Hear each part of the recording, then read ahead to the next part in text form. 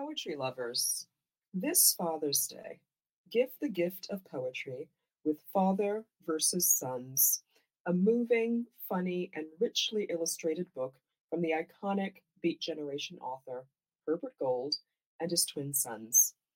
Father versus Sons, a correspondence in poems. This is Rosebud Benoni reading So They Say They Finally Nailed the Proton Size and Hope Dies. But love does not, Manel Sebastian.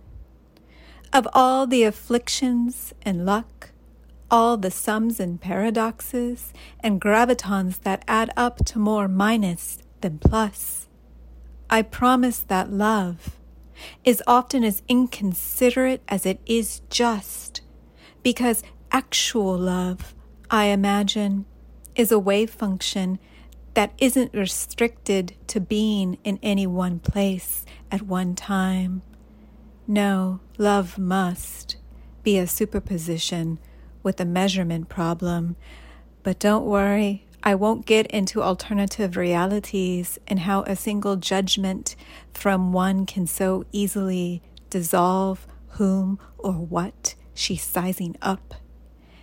And yet, when experts speak of capturing vastness at such a small scale, I can only see the passenger pigeon flitting into living sequoia trees and every blue whale sinking into the Great Barrier Reef. In all the threats each are facing, all these gigantic things that beat within the size of a subatomic being that is the proton, which is not fundamental, as love ought to be. And maybe it does all add up to a single hush. Like how we try to escape what makes us human by trying to make sense of what made us human.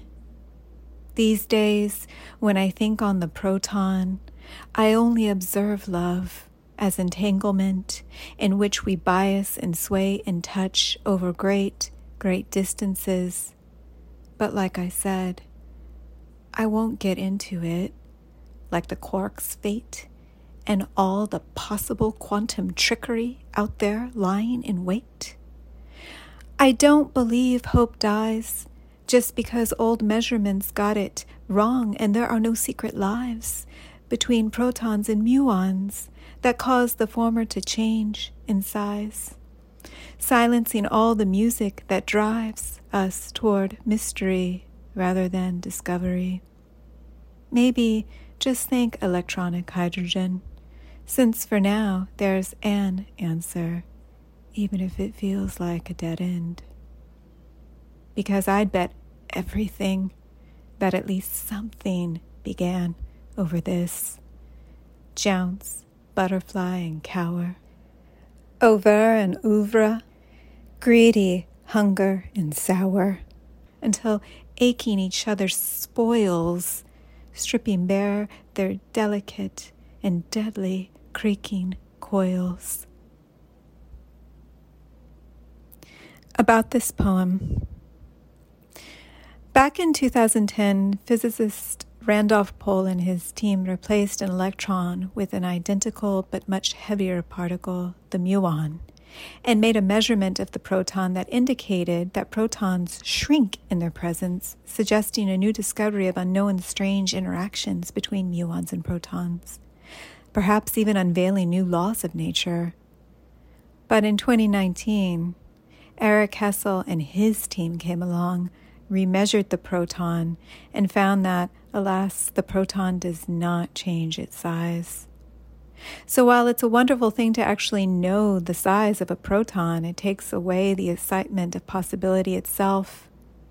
It was around this time, similarly, a friend of mine told me that she was giving up on love, and I was still thinking about how getting it right, so to say, took away so much imaginative possibility for muon-proton relations. How answers can seem like dead ends when you just want more. And yet there's still so much we don't know about the laws of nature, just like love, and the poem came out in one go from there.